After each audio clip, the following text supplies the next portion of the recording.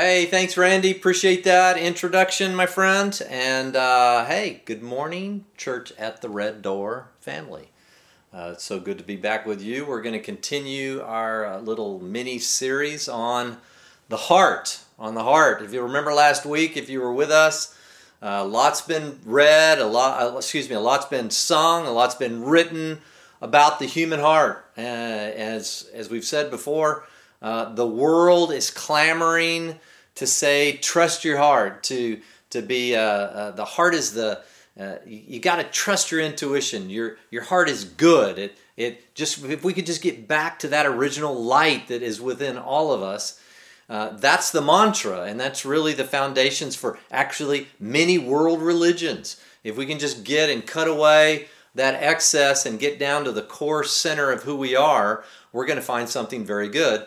The Bible, on the other hand, as we looked at last week, has a very different story, which is why the gospel is offensive. The gospel is not just that Jesus died, that's the epicenter of the gospel, but the total message is we start at a great deficit.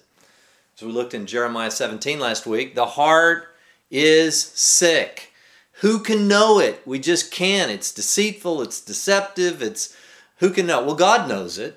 And through the Word, as we began to integrate what He says about who we are, and we acknowledge Him in all of our ways, then what happens? We begin to say, well, you know what? Of course that's true. Of course it's in fact, it's just so apparent that I was the problem all along. It's so apparent that a lot of the things that happened in my life, I've been victimized at various points, but I've also been the victimizer at various points. And so I think we would all have to, in the end, once we've had the washing of the water with the Word, just acquiesce with God and say, you know what, I was part of the problem. So what I want to start with this morning is I want to look at the ways in which the world comes down on the heart.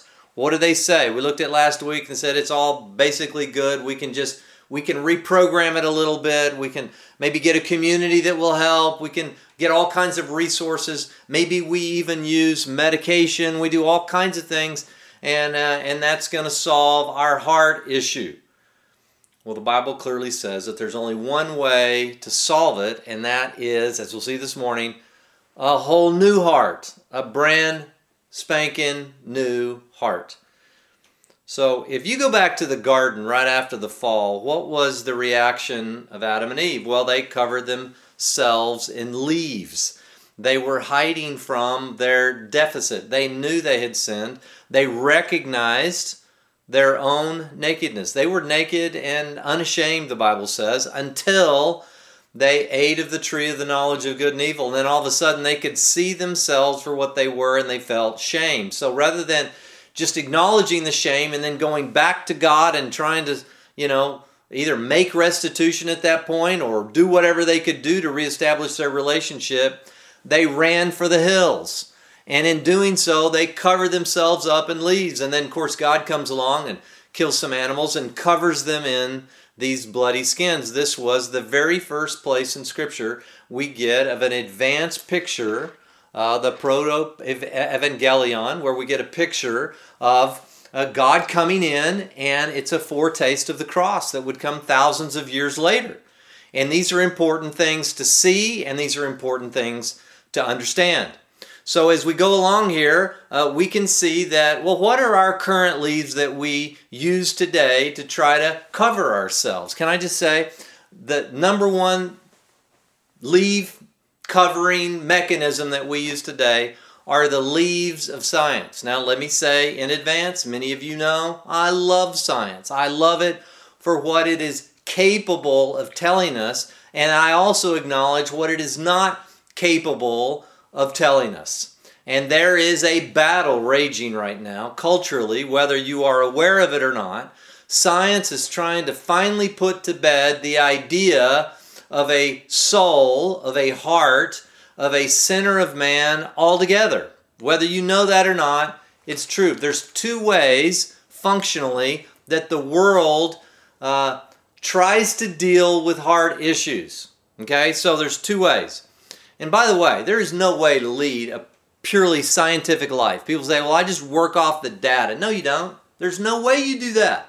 As I was in Montana a couple of weeks ago, and I was talking to them a little bit about this. There's no way for you to live a perfectly scientific life. Somebody asks you, you're walking down the street, hey, how you doing today?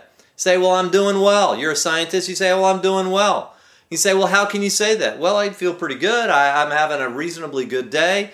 You could challenge that scientist, say, you don't live a scientific life. That is not backed up with all the data. Let's take all of your vitals. Let's do an exploratory search on how you're actually physically doing. We'll put all kinds of monitors on you, and we may come up with some very different data today. You're not doing well at all. Now you would say, well, that's pretty ridiculous. Well, it's not. We work off intuition. We work off understanding. We work off things that science has no ability to even be able to discern, not the least of which is your own consciousness. So there's a battle raging right now in science, trying again, let me say it again, to put to bed the notion in their minds, the notion of a soul, of an immaterial part, a self, if you will. So two ways, I believe, that the world tries to deal with what is a heart deficit. Well, let's just say we don't have a heart. Let's say we don't have it. Well, we know we have a physical heart. We can measure that. We can measure the volume of blood that it pumps through. We can do all those things. But there's no real center of who you are. So number one, the world says, well, it's just mechanistically evolved. It's just an organ. And our consciousness is simply an evolved byproduct. There's no you. You're just a brain, an evolved byproduct of our physical brain. That's number one. Or maybe we don't say that. Maybe we don't go that far. But we say we have the ability to change our behavior. We can do radical self-surgery. And we can bring some partners along with that. We can do communes. We can live together in loving society. And I'm going to give you two examples of both of these. Number one, what about the mechanistically derived evolution of our brain, and that you're not anything more than just a brain? There is no self. There's no center. There's no soul. There's no immaterial part of you. Sorry. So science is trying to argue away the existence of a heart, not a physical heart, the existence of a center of you, a self, if you will, altogether. I was reading this last few weeks, The Physical Evolution of Consciousness by a guy named Ralph Lewis. Listen to what he says. Now this is science. I would call these the leaves of science. This is us trying to cover what we all know to be intuitively true, that we have a bent towards evil. Listen to what Ralph Lewis says.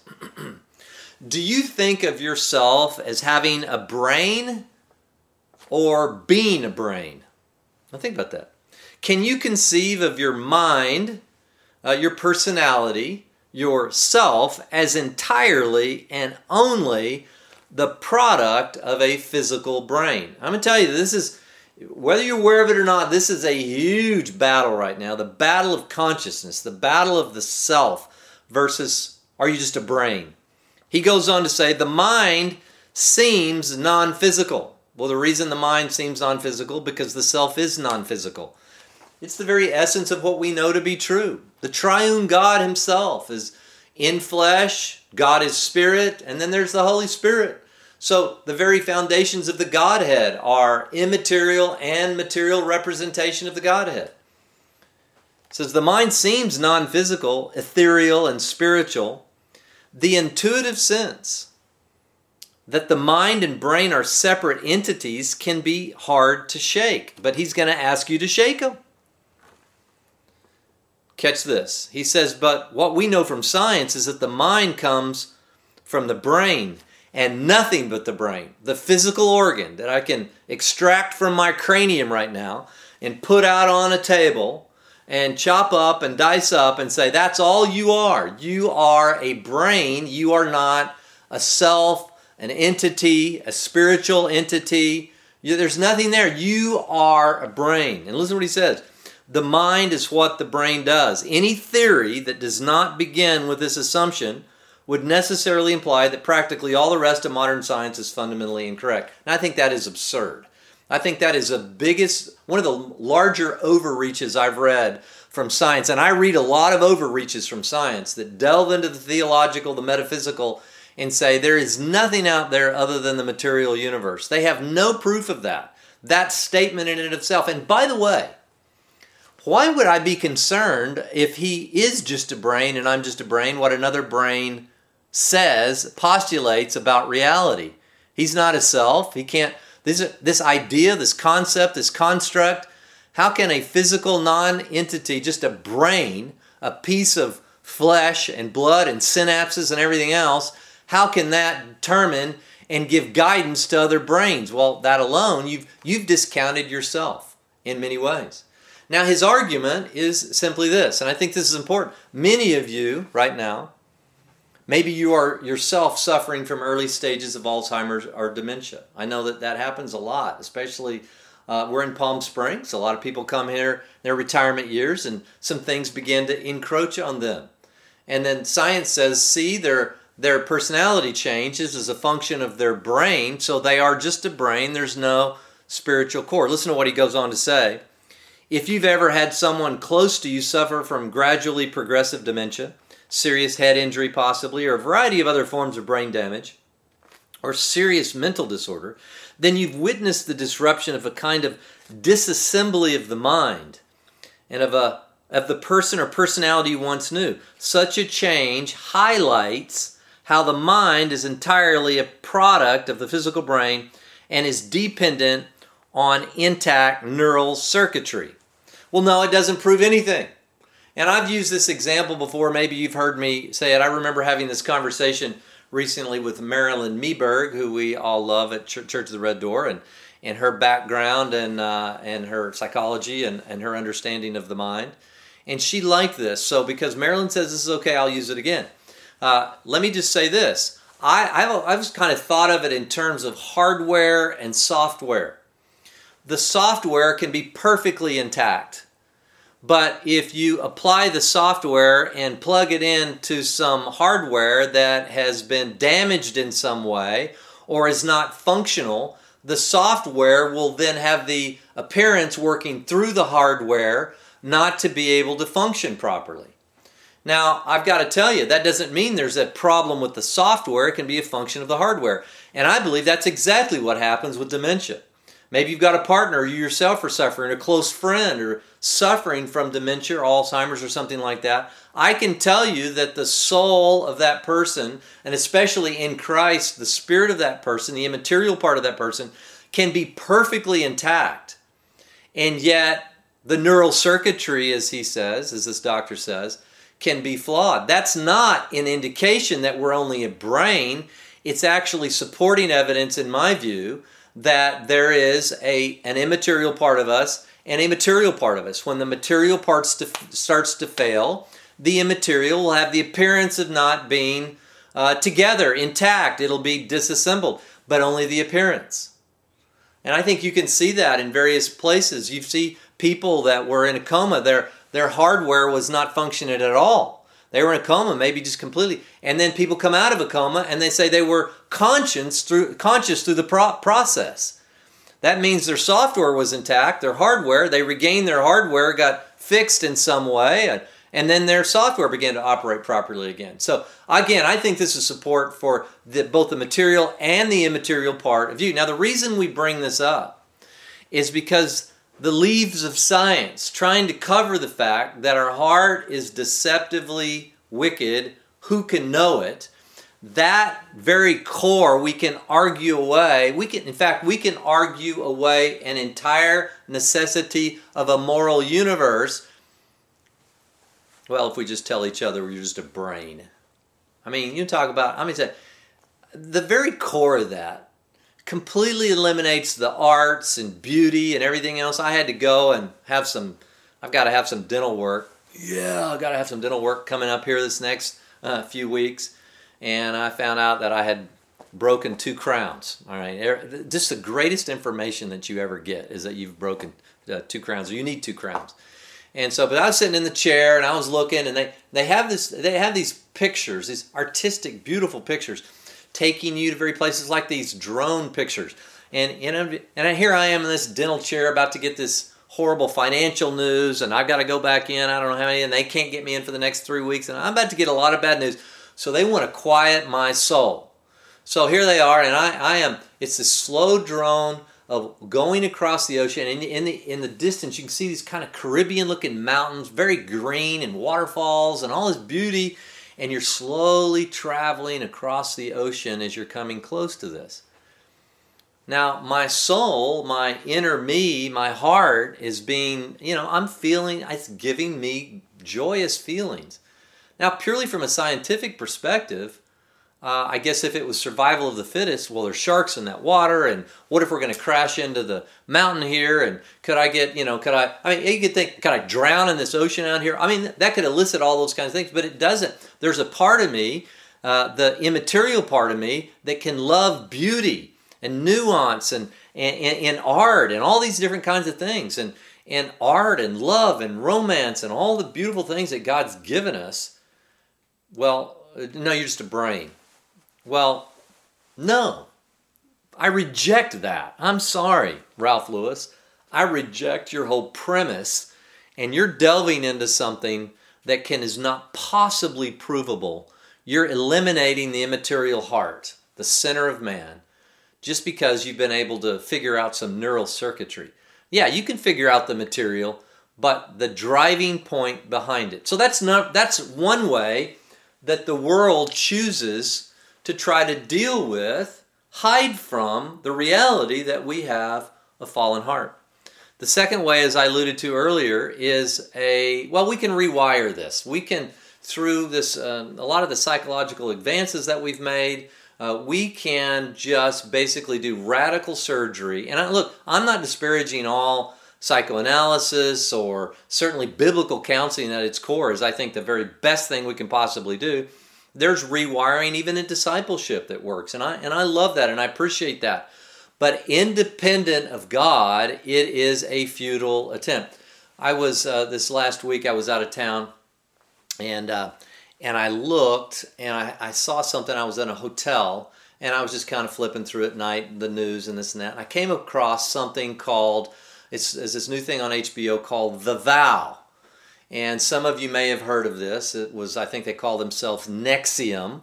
It was a guy by the name of Keith Raniere, who was off the charts, brilliant guy. And he started this kind of, they called it ESP. And they would work through, go back into your old memories and not just deal with them, but eliminate them. And they had this whole kind of psycho analysis that they did, and they would rework the way that and take you out of this trauma so that you could live this beautiful, ethical life. And they created these communes, and they were in South America, they were all over the United States, the East Coast, West Coast, which is typically the case for these kinds of things. And in New York, they were really centered. And then eventually, they called themselves ethicists, and they were going to recreate the world. And let me tell you something. There were billionaires that bought into this whole new thing. They were able to help people with their Tourette's and all these different kinds of things. But as always is the case, it looks utopian. We finally unlocked the key to becoming joyful, beautiful human beings that love ourselves and love others. And in the end, it turned into, as almost always these things do, a sex cult. And most of the people that found out about this, they said, well, it's just the NXIVM, it's a sex cult. There was so much more, and I haven't watched it. It just, the very first episode aired, and then I read some about it. But again, it's these leaves of science that says, no, we're not at a deficit. We don't have a heart problem here. We can just therapeutically work through this and become the lovely creatures that we all know intuitively that we are. And it again devolves into, and I think everything along the way, at the end, it again exposes the human heart. So what do we do? What does the Bible say about all of this, all of our efforts, all of our righteous activity? Whether it be a mechanistic understanding of the brain, whether it be covering the science leaves or reevaluation and trying to work through all these mental problems that we were burdened with, and if we can just be free, then the true selves can come out. Well, that's one of the most tragic things that ever happens in human history, if you study human history at all, is that when the true self does come out, it doesn't get better, it gets worse. Time and time and time again. Again, I'm never suggesting that human beings created in the image of God are not capable of doing good things, but generally speaking, it's a mess. Now, let's go back 700 years before the time of Jesus, and let's look at Isaiah chapter 64. And I'm going to read this for you. And it says simply this: for all of us, now this is specifically talking about Israel, but it really is all of us, as we'll see, have become one who is unclean. Okay, now again, we'll see over and over the purpose for Israel in their history, over and over, is that they give us an insight, a glimpse into what really is in our hearts. Israel's experience and their dealings with God gives us insight about ourselves. How God dealt with Israel in the physical realm, and that's why they had so many of these just amazing encounters with the God of Abraham, Isaac, and Jacob, and these battles and everything. That was a template for us. We've talked about this over and over. The story of Israel is the story of every human being. They were thrown out of the garden, right, into Babylon. They were in the stony waste places. And this is what God says about Israel. He says, in all our righteous deeds, everything that we do, all these leaves, all this cover up, all the things that we do, are like a filthy garment, and all of us wither like a leaf. That is a strong statement. It says, in our iniquities, like the wind, they take us away. Into what? Into stony waste places. That's where they do. There is no one who calls on your name. Notice that. No one. The New Testament picks up the same refrain in Romans 3. There's no one. He uses this very language. All of us have sinned and fall short of the glory of God. All of us. That's why, by the way, we can have a community that is grace-filled and loves one another even when they sin against us, because we're cognizant of the fact that we're part of the problem too. It's not always the other person and we're the victim. As I said last week, we are the problem. Jesus is the solution. It says, one who arouses himself to take hold of you, for you have hidden your face from us. You've delivered us into the power of our own wicked heart or iniquities. But now, O Lord, you are our Father. We are the clay, and you are the potter. Is there really a potter? We'll talk about that in weeks to come. Is there really a potter? Was there an end in mind, or was this just blind evolution through the process? Now again, I'm not arguing evolution or not evolution. What I'm arguing is blind evolution. Or was there creative intent? Was there a God-driven design behind this human life that I am and you are? The Bible says that he's the potter and we're the clay. All of us are the work of your hand. Don't be angry beyond measure, O Lord. Don't remember our iniquity forever. Behold, look now, all of us are your people, and your holy cities have become a wilderness. Why? Because of our hearts. We have a heart thing. All of our righteous deeds, they're like filthy rags in your sight. Even our good stuff, our covering, our philanthropy, everything, it's like rags in your sight because we still have a heart problem. It's become like a wilderness. Jerusalem is like a desolation. Our holy and beautiful house where our fathers praised you has been burned by fire. All of our precious things have become a ruin. Will you restrain yourself at these things, O Lord? Will you keep silent and afflict us beyond measure? It's a cry. God says your righteous deeds are so far from me. Your heart is set it's on such a trajectory, you're 1,000,000 miles away from me. And then the plea here is, it's all desolate. It's all a wilderness. Will you help us? And the answer in Jesus is God saying, yes, I have a way for you. I'm going to ask you a question. Why do you think Jesus spent so much time confronting the religious leaders of his day, the Pharisees?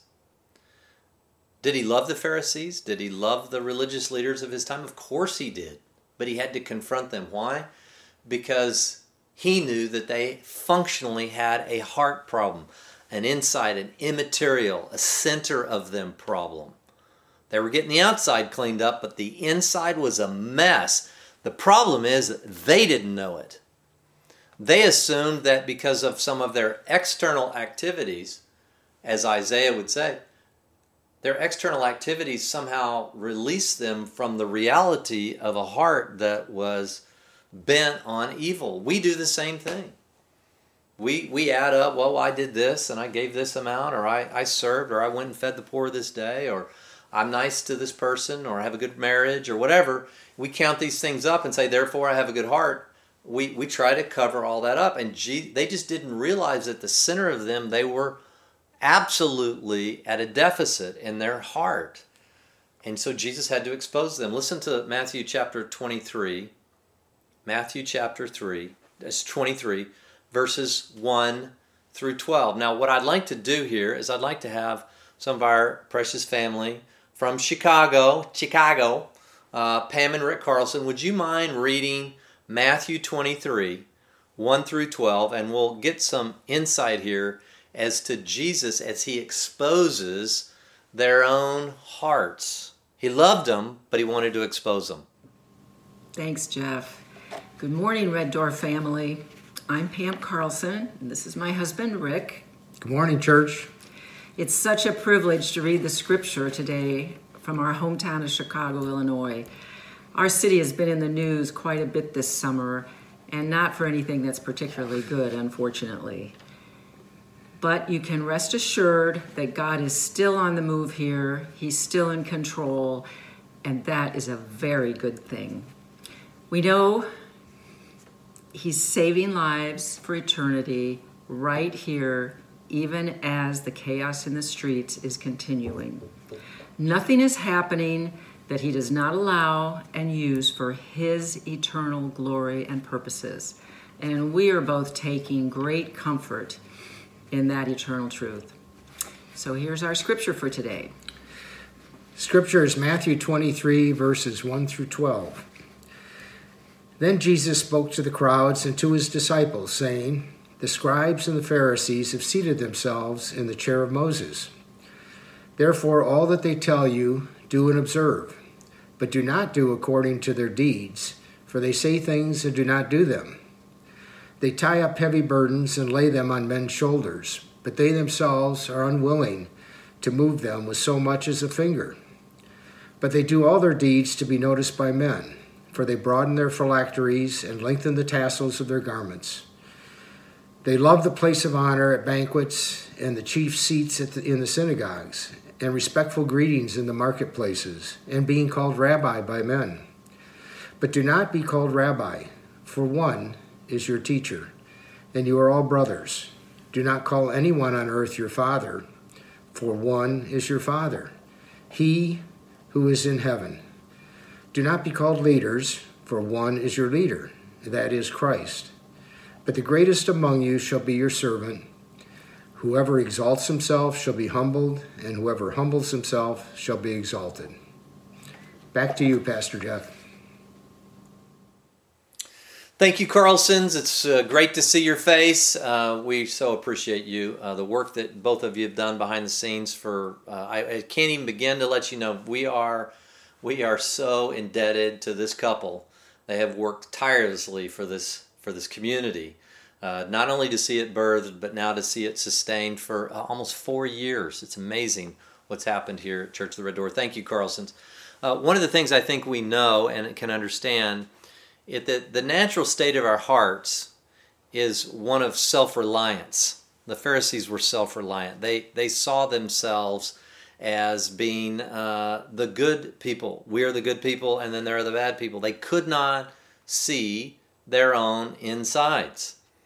Our views about reality, folks, they're just skewed. Then we come and we read Jeremiah 17, the heart is deceptively wicked, deceitfully wicked, deceptively wicked. Who can know it? And we say, what's all the fuss about? I mean, I'm a good guy. I'm not a mass murderer. And you fill in the blank for what you think, right? So what is that? Why all the fuss about all this? Well, we're going to take a little deeper dive, and I want to say this. Now comes the hopeful part. And I'm just going to give you a little bit of a taste in these last 10 minutes. I'm going to give you just a little bit of taste of what God had begun to tell Israel. Remember, Israel's story is our story. Israel's given the law. They failed. They tried to do it on their own. The Pharisees, even in Jesus' time, they were trying to do it on their own. They were trying to cover with leaves. They were trying to make the outside clean when the inside was still a mess. They became religious and dogmatic and legalistic and all those things. We have those same tendencies.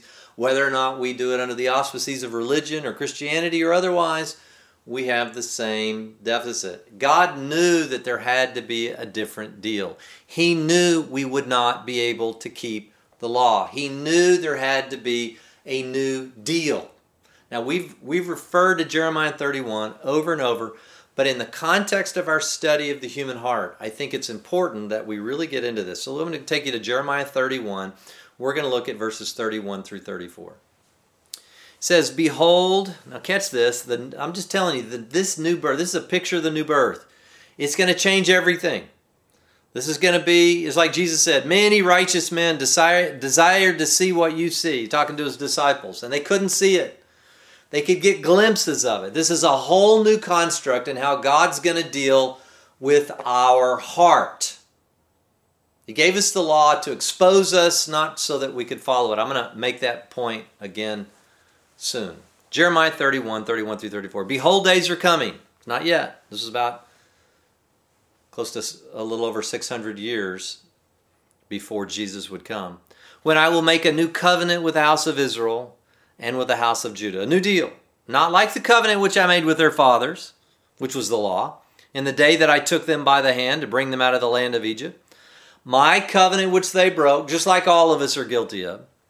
Although I was a husband to them, declares the Lord, but this is the covenant which I will make with the house of Israel after those days, declares the Lord. I will put my law within them, and on their heart I will write it. This is heart surgery.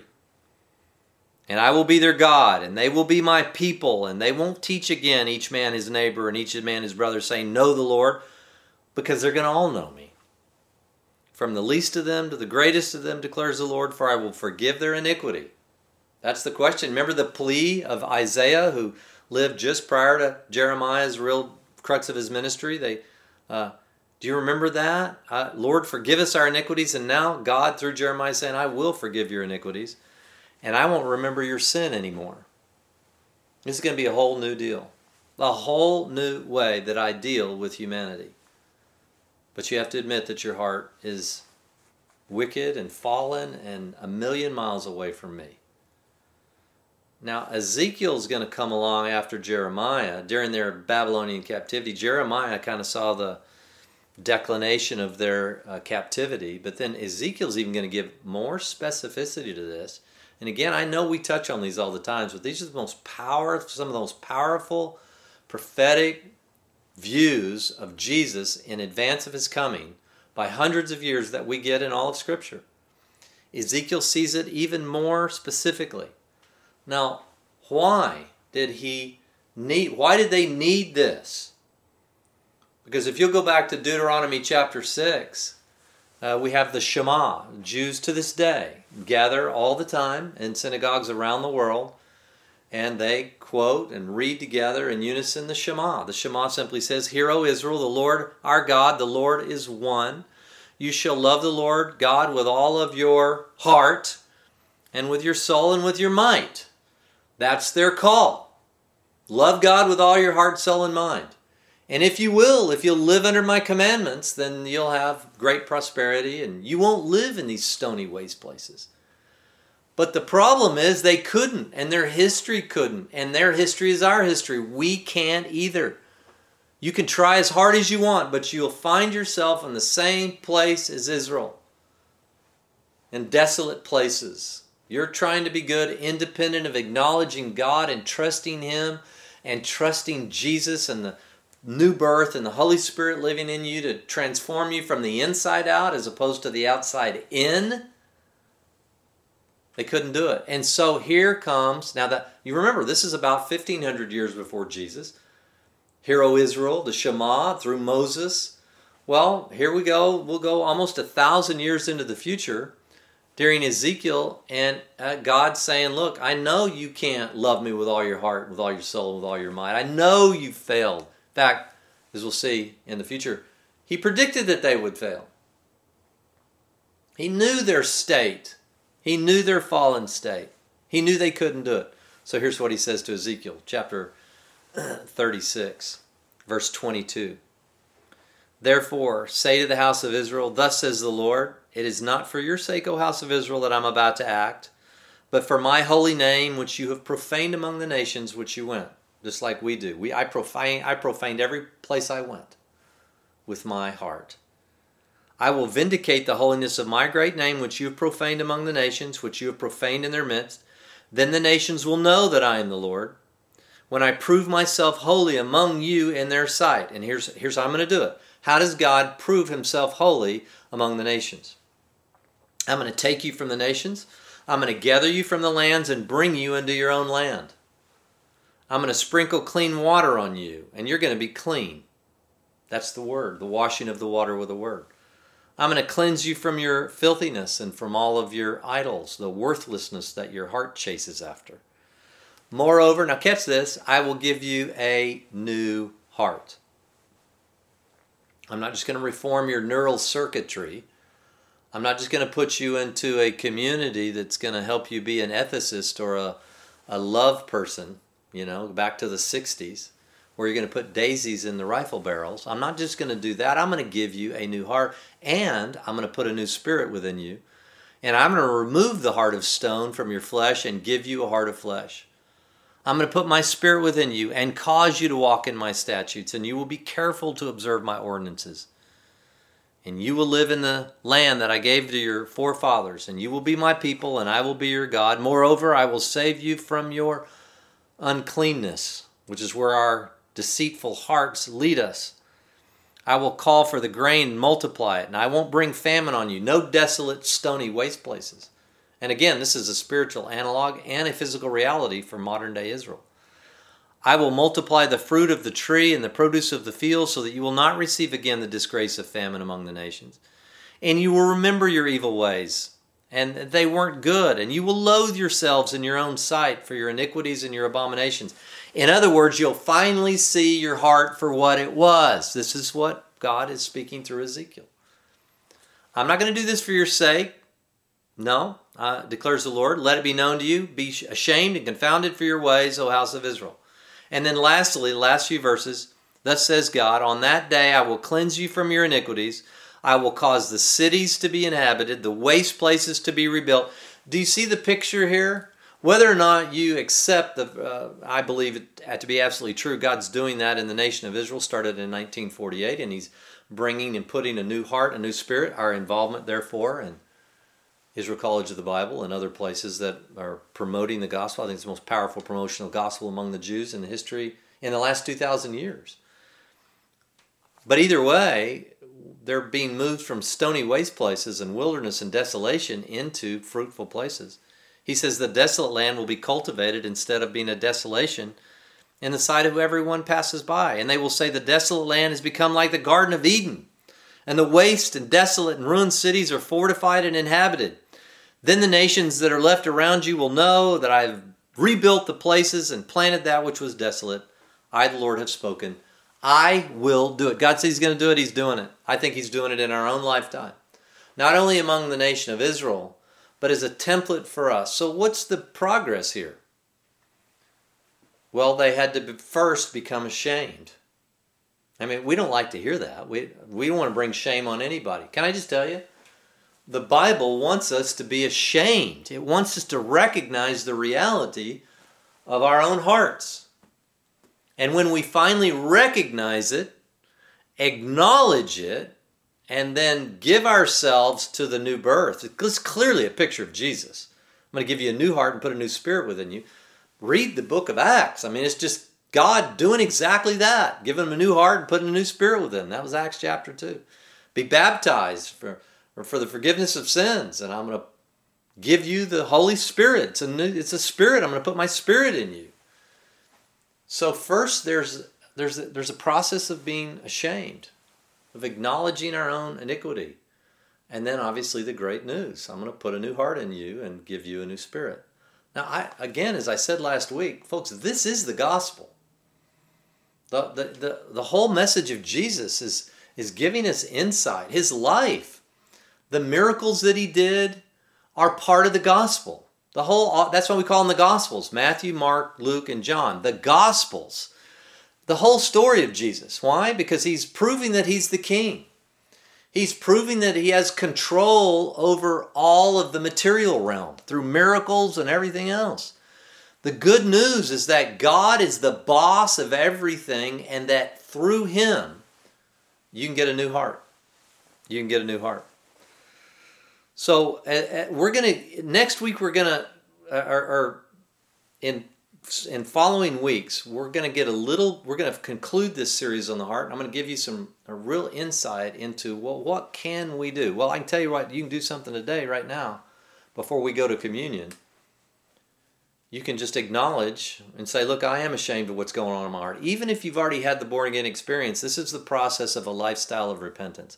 I still see my bent towards unfaithfulness. We'll explain that to you in weeks to come with the two natures. And you say, Lord, I want my heart to be in alignment with you. I want to acknowledge you in all my ways. I want to trust you. I want the very center of who I am to be reflective of your glory and focused on you.